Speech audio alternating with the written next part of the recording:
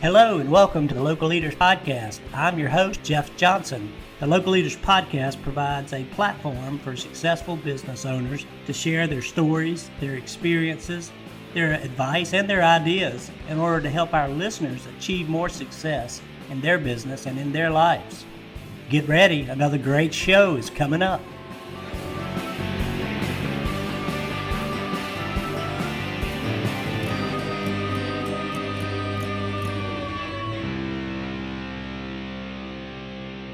Hey, good morning, everyone. This is Jeff Johnson, the host of the Local Leaders Podcast, and we want to welcome you to our show today. And we've got two great guests who are joining us today from Scratchboard Kitchen. We've got Grace Gowdy, and hey, Grace. Hello. And we've got Danielle Kuhn, who's here as well. Thank you guys so much for taking time to join us today and to share your story. And, we're all looking forward to learning more about Scratchboard Kitchen and what you guys are all about. So I don't know which one of you may want to start, but I'd love to kind of hear the background and how it came about. And again, kind of what you do for folks who may not be familiar with you all. Sure. Yeah, I can get started. This was a dream of mine for a really long time. And there's kind of different points we can start in the story, but I'll start with the point where we actually started putting the business together it was about 4 years before it opened back in 2015. I had been working on this business concept for a long time. I actually created the first version of this business plan when I was in college, which eventually evolved into Scratchboard Kitchen. After college, I studied marketing and entrepreneurship in college. And then after college, I realized I can't open a restaurant right out of college. I need money, I need experience. So I started working in marketing. I did media planning and buying, and I worked for some large agencies. And after I had my older son in 2015, I realized that was the point to let's follow these dreams and let's pursue this passion of mine that I had been dreaming about for so long. And so around that same time, we also moved out to Arlington Heights from downtown Chicago. And I had started looking at some spaces in the city. I was thinking about putting this concept in the city. And when we moved out to the suburbs, I saw this huge discrepancy between the dining options that are in the city and the dining options that are out here in the suburbs. And I shifted my mindset a little bit and I shifted my business plan, and I decided to focus on opening this concept out here in Arlington Heights. And like I said, it was about a 4-year process from when I made that decision until when I actually got the keys in hand. Throughout this journey, I met Chef Grace. And she and I, as we got closer to the beginning of the opening, we started putting together this incredible concept. The dream was always to make it locally sourced, scratch made, seasonally inspired. So we're working with about 30 local farms and providers, and that has been something that's been really important to us. It's something that Chef Grace has near and dear to her heart, working out in California, working for Thomas Keller. I'll let her talk about her background as well. But it was just such a perfect fit between what I was looking to do and her background and her passion for it. So she and I connected. We started building our team, started getting our plans in place, started putting this incredible menu together, got the keys in January of 2020, planned to open in April of 2020, thought we had planned for every contingency possible, and then the pandemic hit. And you were right dead set at the beginning of it too, right there. Yes. First time to open a restaurant. Yeah. Or some would say. Right, exactly.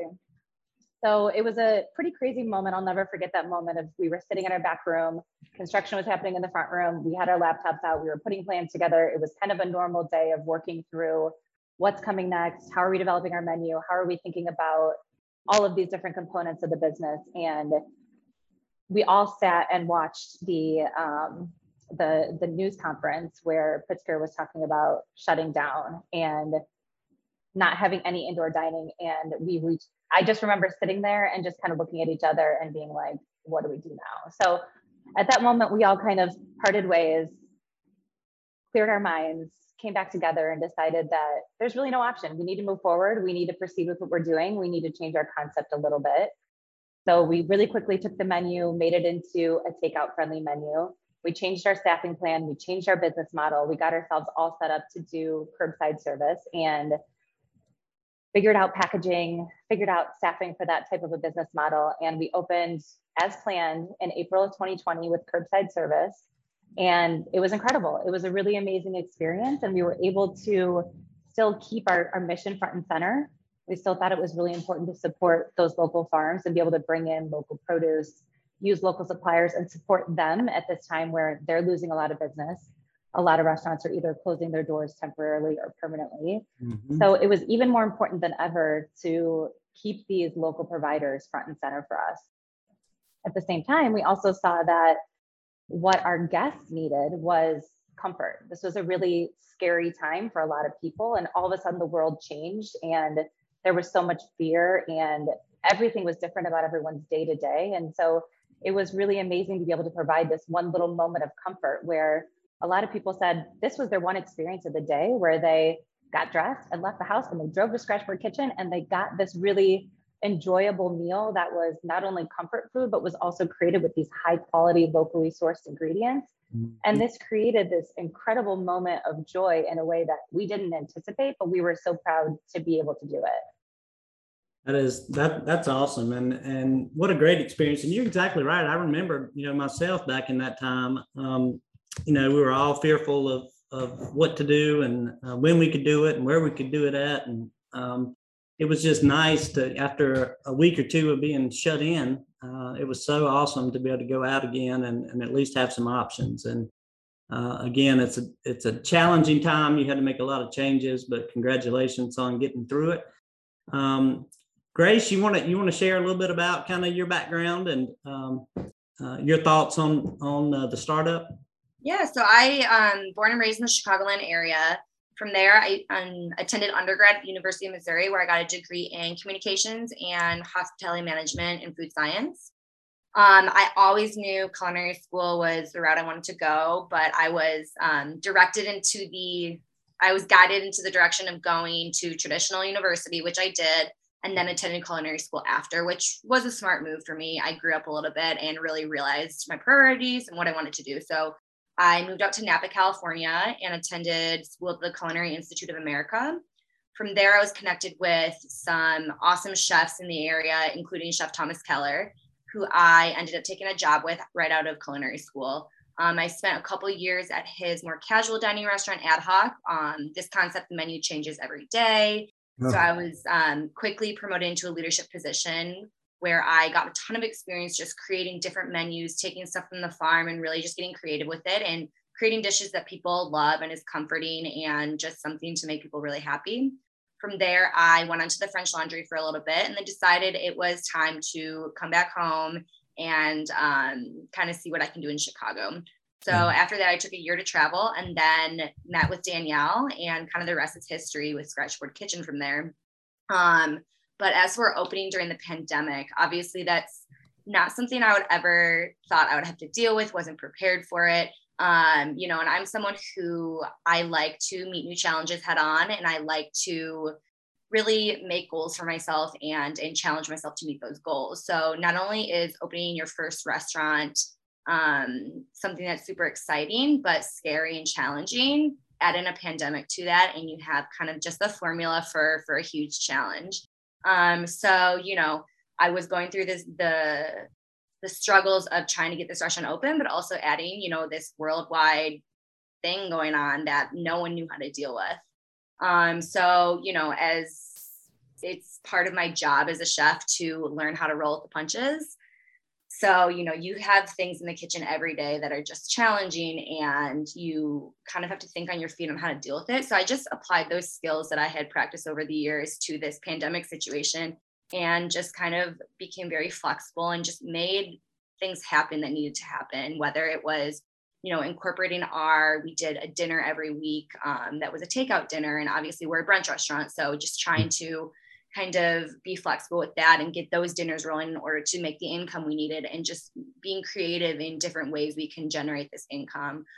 So, opening the restaurant was great. It was challenging. It was awesome. But I think I learned more about myself in the process of opening during the pandemic, and learned about myself as a leader, which is, what we're here to talk to you about today. And, I've always been a leader focused person. I've always held leadership roles, but being a leader in a time where people are scared and people need comfort, and not just your guests, but your employees. That's, was a very important skill to hone in on. So I found that the whole leadership aspect has been super important in this last year and a half, just to ensure that your employees are feeling safe and your guests are feeling comfortable, but also having a good time. So that's kind of my takeaway on this entire kind of year and a half of madness. Yeah, well, that's cool. Thank you for sharing that and your background and kind of all you've gone through, from your training to actually opening this place up. And the first thing that strikes me is having to change your business model, essentially your staffing, your food, your menu. Right. For either of you, how difficult was that to kind of swing it back to a takeout friendly menu? I think we did that quite a few times in the first couple months. I mean, because the regulations kept changing, and we wanted to go with what the CDC was saying. I mean, that was the safest route to go, and they're the experts; they know what's going on. So we kind of swung back and forth as we were told what to do. So I think we went back and forth from takeout to go and all that several times, which was frustrating, but we had to do what was best for our staff and our guests. I will say because we opened that way, and because we opened with a challenge and with this mindset of needing to be flexible, is we created this mindset, and Chef Grace probably hates it because this has been my buzzword lately, this mindset of resilience. And so I think we actually got a little bit of a leg up, and we started a business with this mindset that we can handle any challenge that comes our way, because we've handled an unprecedented challenge that no one has an answer to, and we handled it multiple times. And so I sort of feel, not that we're invincible, but that we have the tools and the capabilities to handle any challenge that does come our way. And so as things continue to evolve and as new challenges arise, staffing challenges and sourcing challenges and pricing challenges, and even just, the discussions about masks and vaccines and how do we keep our guests safe, but also, be cognizant of people that want a little more freedom. How do we balance all of these different pieces? I think we've been set up for success in that we know that we can handle anything that comes our way, because we've really dealt with so much in just a year and a half. Yeah, it has been and continues to be, very tumultuous. And again, kudos to you guys for being able to pull it off in this environment. And it's not like you had a choice, right? You had to make this thing work. Absolutely. Yeah. I'm curious as to whether, you made these kind of, takeout friendly menu. Is your menu still in that direction, or have you kind of pulled back toward more of your original concept on the menu? During this summer, we became, from this summer till last summer, became increasingly busy with dine in. Mm-hmm. So I've been personally focusing on really getting our dine-in menu to really shine, but we still have to-go options, and I select items that would carry well and be good for to-go. So you'll see that our menu for dining is a little bit larger than our to-go menu. And that's simply because I want the experience at home to match the experience at the restaurant in the terms of the food quality. And there's just certain items that just won't travel well. So, we've adapted both sides, and we're still getting steady business on both ends. Can I answer your question? I don't know, Danielle, if you want to speak a little bit to that. Yeah, I do want to talk a little bit about some of our dine-in items that are really fun, like the Dutch baby and the shakshuka, and some of the things that we did come back to, that we tested in the beginning, that we came back to, that are really special for dine-in. Yeah, so like for example, we have my version of biscuits and gravy. So it's a Dutch baby pancake, which is a souffle pancake. So obviously, that won't travel well, because by the time it gets home, it'll be like this big. You want to eat it fresh. You want to eat it when it's souffled and large and beautiful. Right. And then you get a little bit of sausage gravy in there and an egg on top. So that's an example of something that is only for dine-in. So if you want to enjoy that, join us at the restaurant. And then our shakshuka, which is a spiced tomato sauce with eggs poached in the sauce. There's some lamb in there. And that is also a dine-in only option, that's cooked right in the skillet, nice piping hot, molten hot tomato sauce. So, those are some things you'll have to come to the restaurant to enjoy, but you can still get our delicious breakfast biscuit sandwich, our fried chicken sandwich, eggs, bacon, all those options to go. So, we're still balancing both ends pretty well. Yeah. Yeah. I want to come back to that in a second. I want to dig a little deeper on the staffing piece, but I wanted to switch over to Danielle for a minute, and just to ask or maybe talk a little bit about, you mentioned some of those challenges that we're facing with staffing, with food prices, with food shortages. How is that impacting you guys today, and kind of how are you trying to work around it? Yeah, it's definitely impacting us in a really big way. I would say, especially from a kitchen standpoint, we've been understaffed in the kitchen for a while, and it's a unique environment. I think to say it's unprecedented has now become a cliche because it's been that way for so long. But we're using every single recruiting resource that we have access to and that we can. And we're spending, Chef Grace specifically, spending a lot of time and effort interviewing, setting up stages, working with stages when they're on site. And we have a lot of cases where people just don't show up, or they don't call for their interview, or they stage, we hire them and they never show up for their position, or they come and work for a few weeks and never show up again.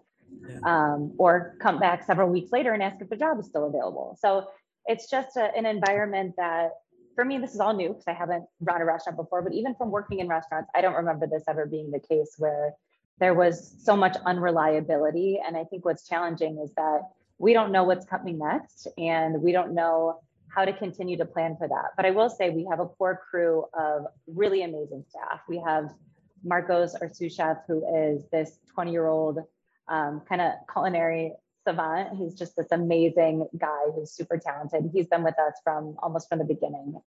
So we have this good group, but we just have a few open positions that have been open for a while, and it's been really difficult to fill. And it's, like I said, not knowing when we'll be able to fill them has been challenging. So we've done a couple of things. We've raised our wages across the board. Everyone's making well above market value. We're offering health insurance and then optional vision and dental for all full-time employees and paying 50% of that. We're doing daily family meals so that every time everyone's on site, they have a great meal that's been cooked by Chef Grace or someone on our team. We have dining discounts so they can get, any of our menu items half off while they're on site. So we're trying to do all of these things that will entice our guests, or will entice our staff. But beyond that, we also have Chef Grace, who is an incredible mentor, an incredible leader, an incredible teacher. So there's so much to offer. And I think once we get through this staffing crisis, I have been and will continue to be proud of the fact that we're offering something that is not currently available out here in the suburbs in terms of the work environment, and the room for movement, the growth, the leadership, the opportunity to learn from someone like Chef Grace, who is so talented, in addition to being able to make what I'm proud to say is absolutely a living wage and have benefits on top of that. So, it's a challenge that we're trying to meet from all angles. And I think it's actually a good thing that the industry is changing a little bit. But, I'm hoping that we'll get to a point where this isn't where we're focusing so much of our effort.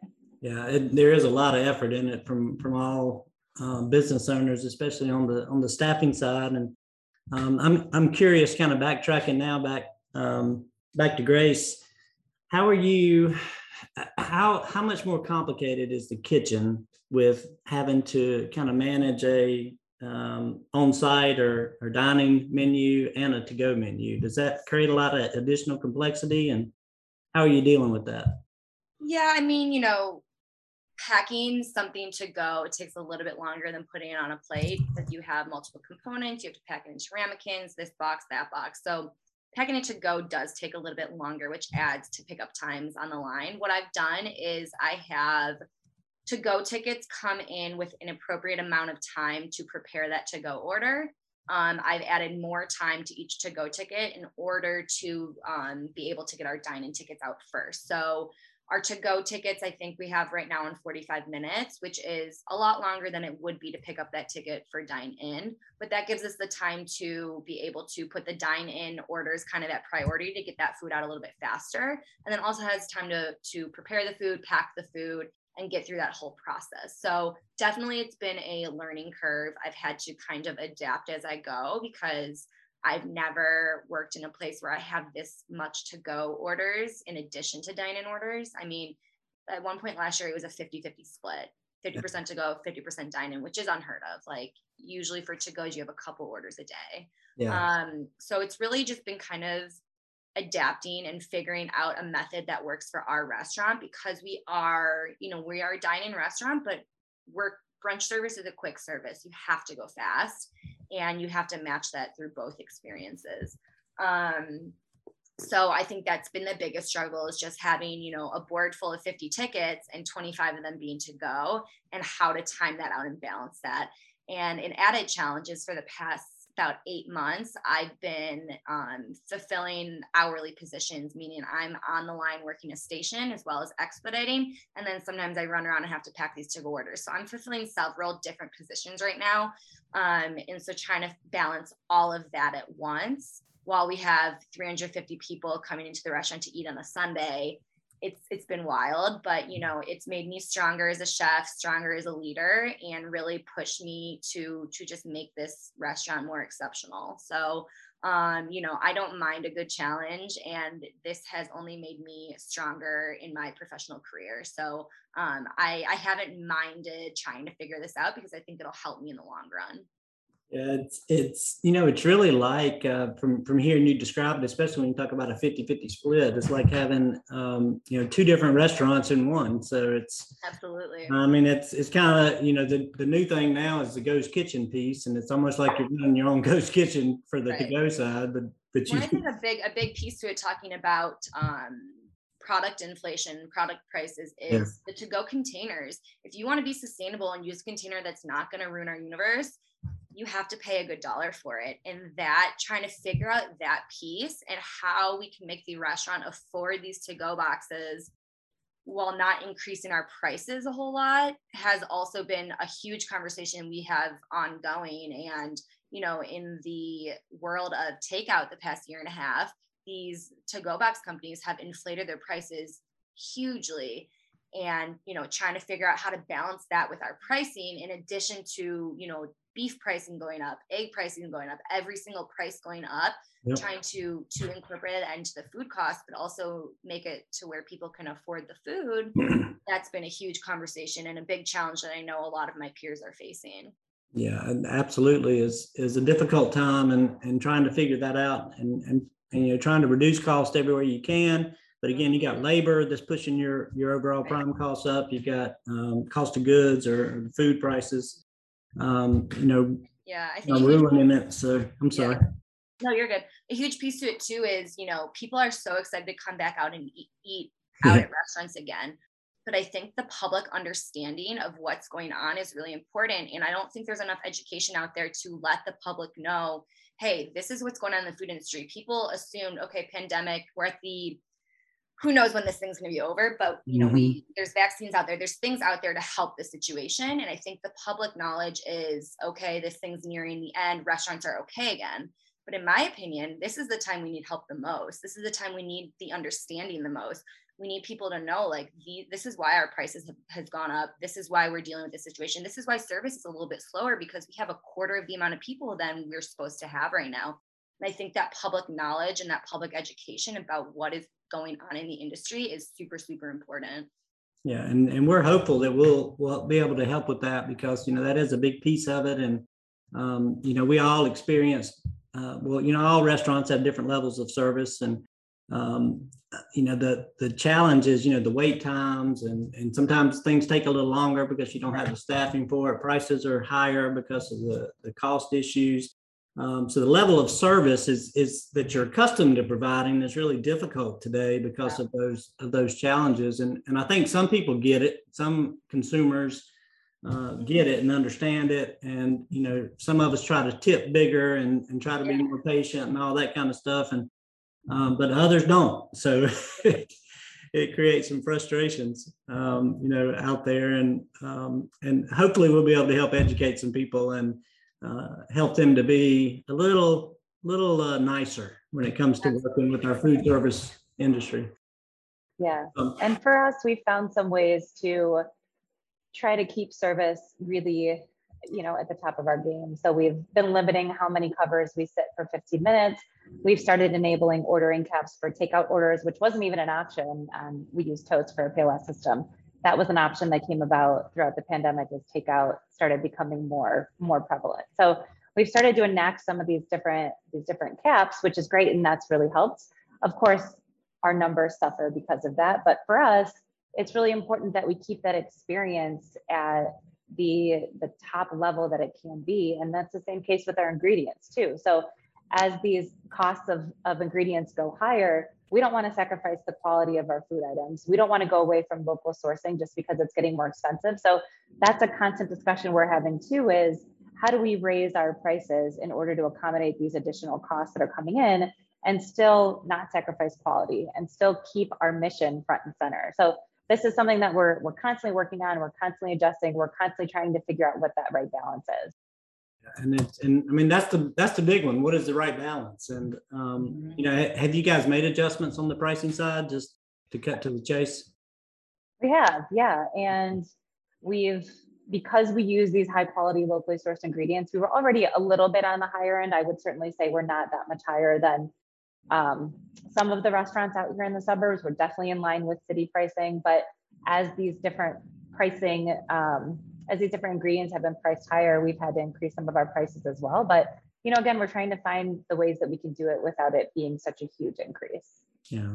It made me think of a question, and didn't really prep you for it, but kind of on the analytics side or the marketing side of who are your customers? Do you find, have you been able to, are you getting a lot of repeat customers? Is that a big portion of your business, or do you have a lot? And just talk to me a little about that. I'm just curious.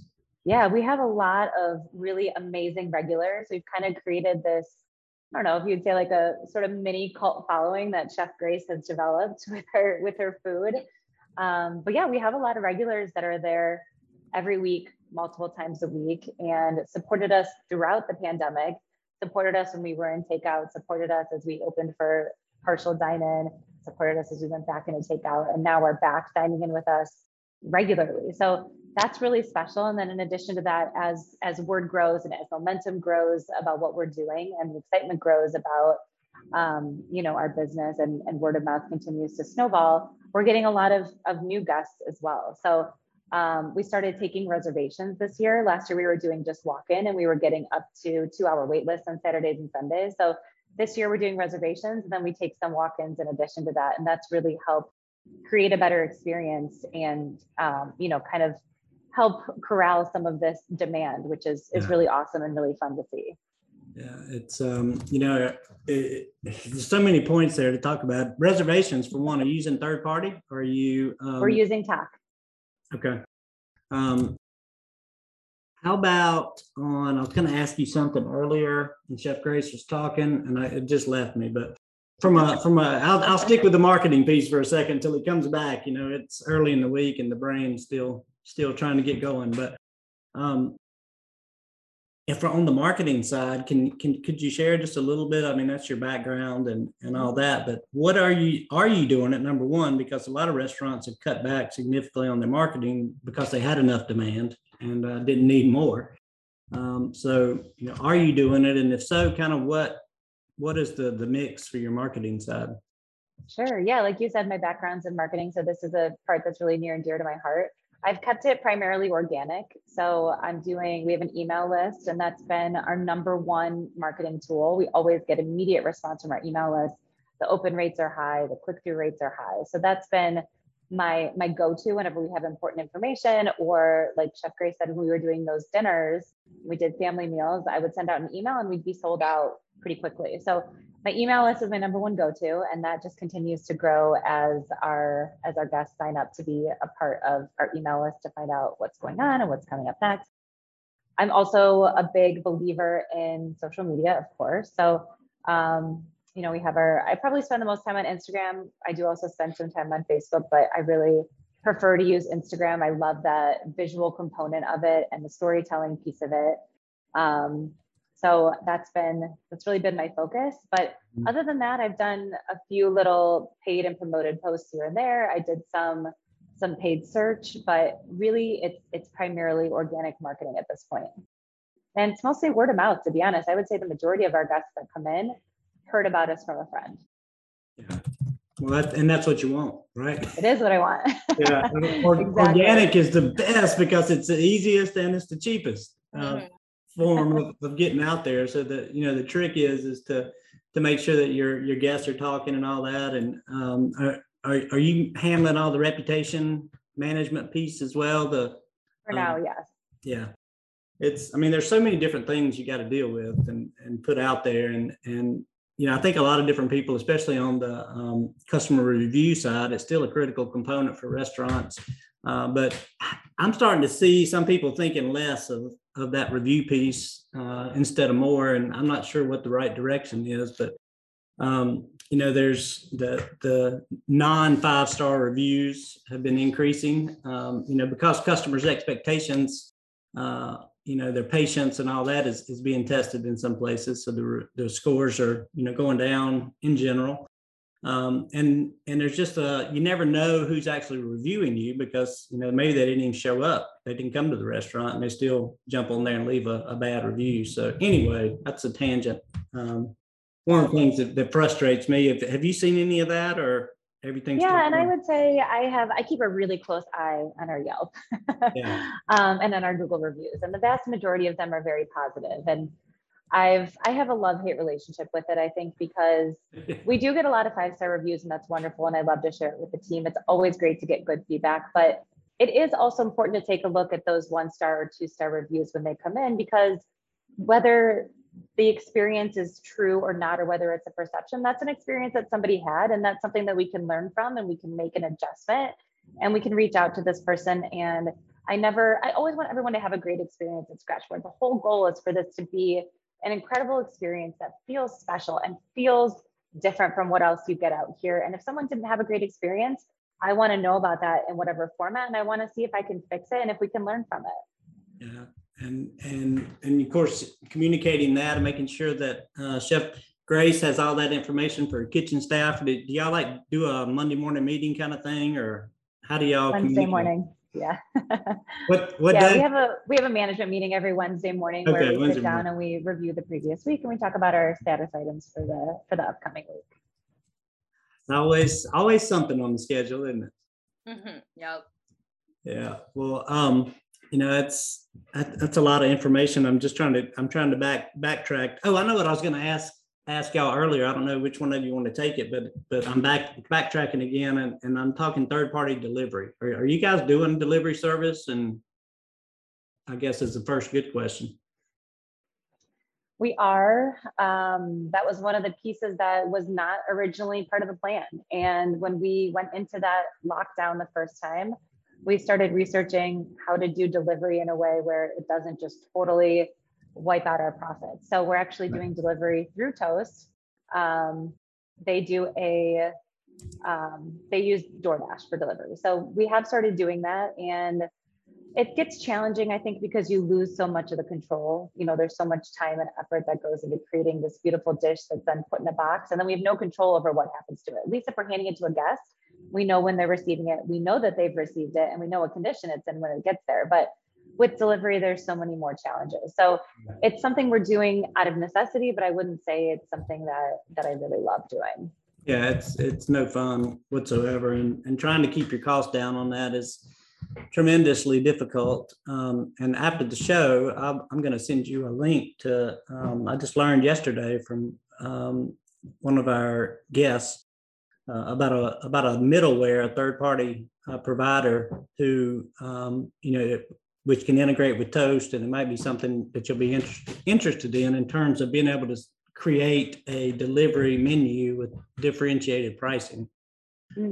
Which are you seeing that a lot of the owners are creating a different pricing menu for takeout, higher cost yes. for delivery? Yeah, I think that's definitely the trend, because the DoorDash and all those guys are taking 30% or whatever the number happens to be, but it's high, as you well know, and you can't pass but so much on to the consumer, and it's just really a challenging thing. So they've typically, I think with Toast and many of the POS systems, and the delivery services don't want you to have a different price, and that's been a challenge. But this middleware software might be something you can look into. I haven't dug into it. I just heard it yesterday, so I say that it's something you need to check out. But I'll send you that website, and you can see what they're all about and see if it might be something you can utilize with your Toast POS to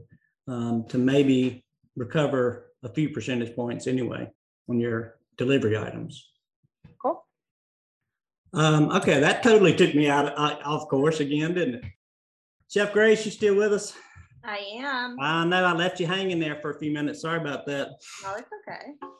Hey, we often talk about, and I'm just looking down at the time here because I realized I've been talking a lot longer than I thought. But I just want to touch on maybe one other thing, and that's kind of the development, staffing development, employee development. From a leadership perspective, and this is a good question for both of you. What are you guys doing to try to develop, future leaders, within the company? Yes, I can kind of start with that. So I essentially grew up in an environment, and I say grew up in my career, working for Chef Thomas Keller.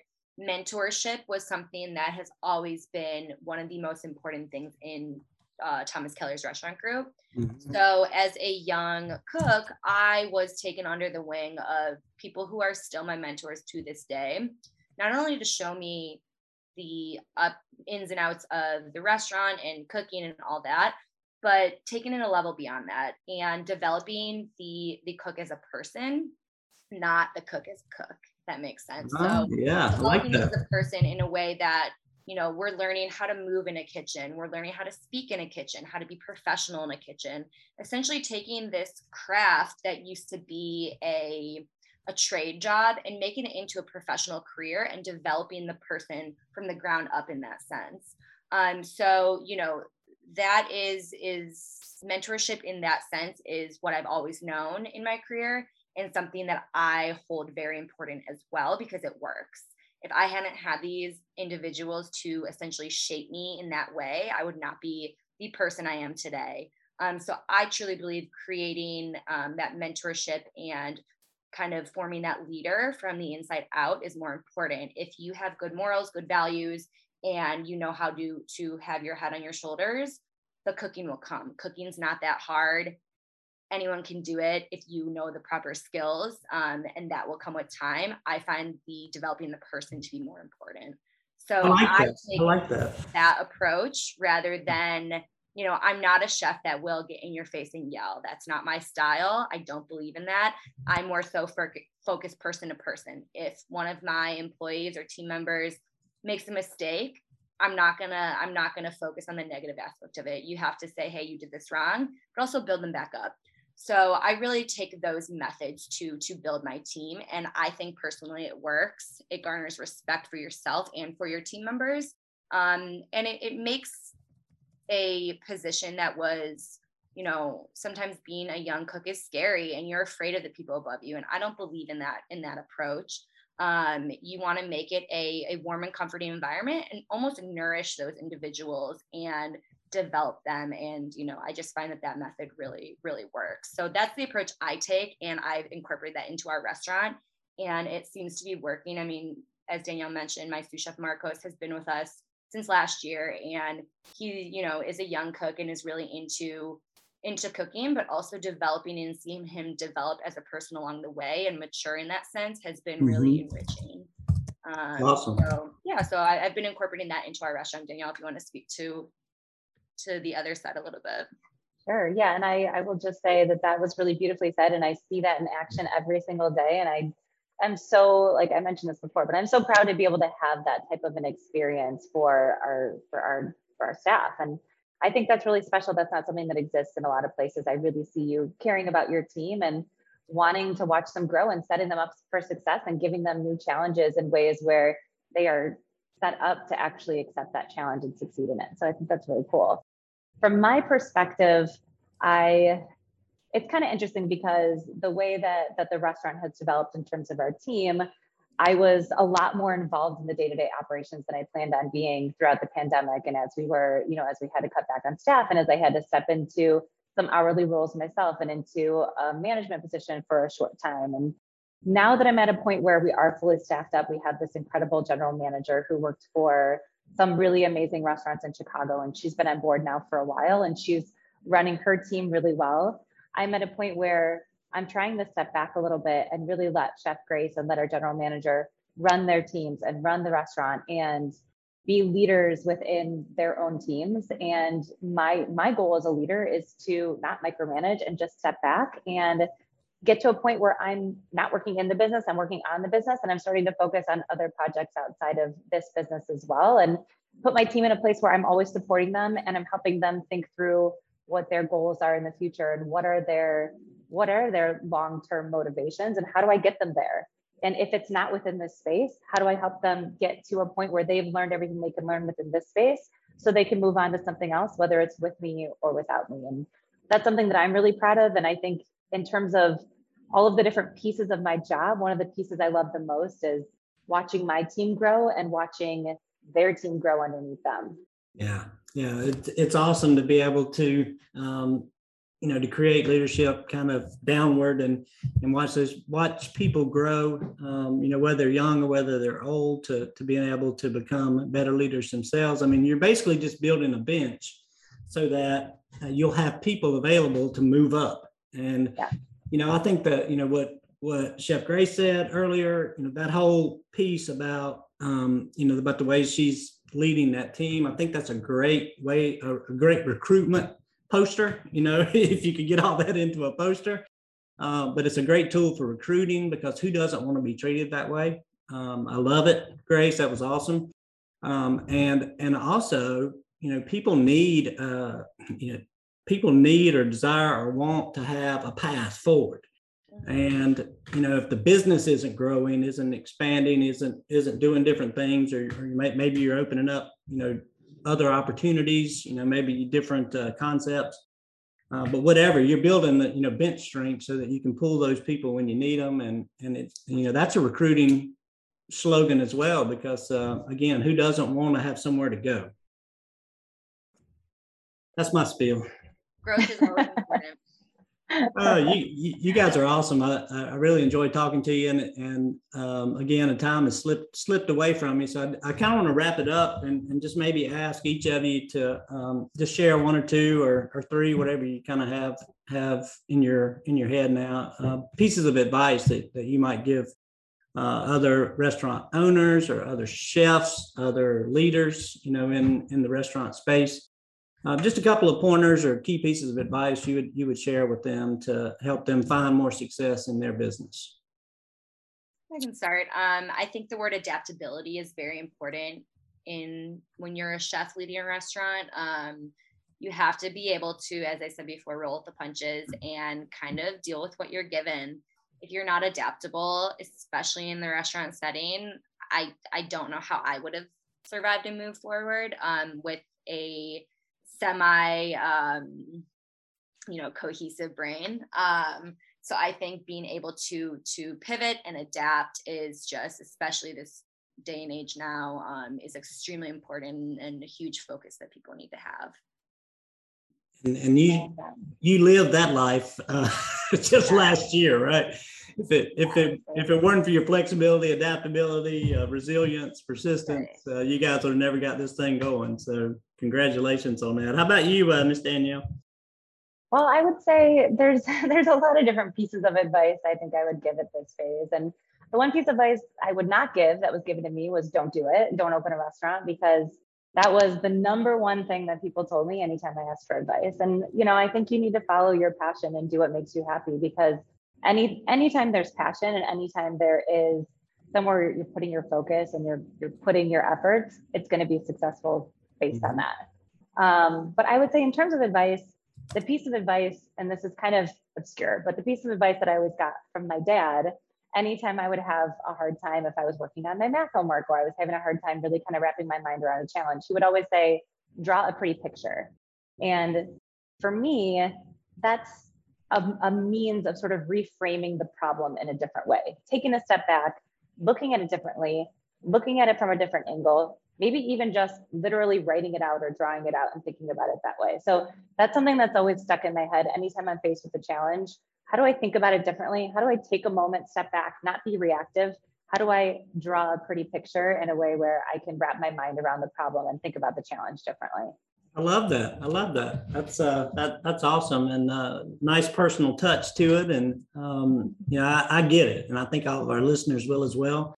Let me finalize that with or wrap that up by just kind of asking you, Danielle, what's next? Have you got other projects in mind? Have you got projects moving forward? Are you focused specifically on Scratchboard right now? And I definitely have. I'm sorry, I was going to say anything that you can share that isn't confidential at the moment. I have other projects in mind.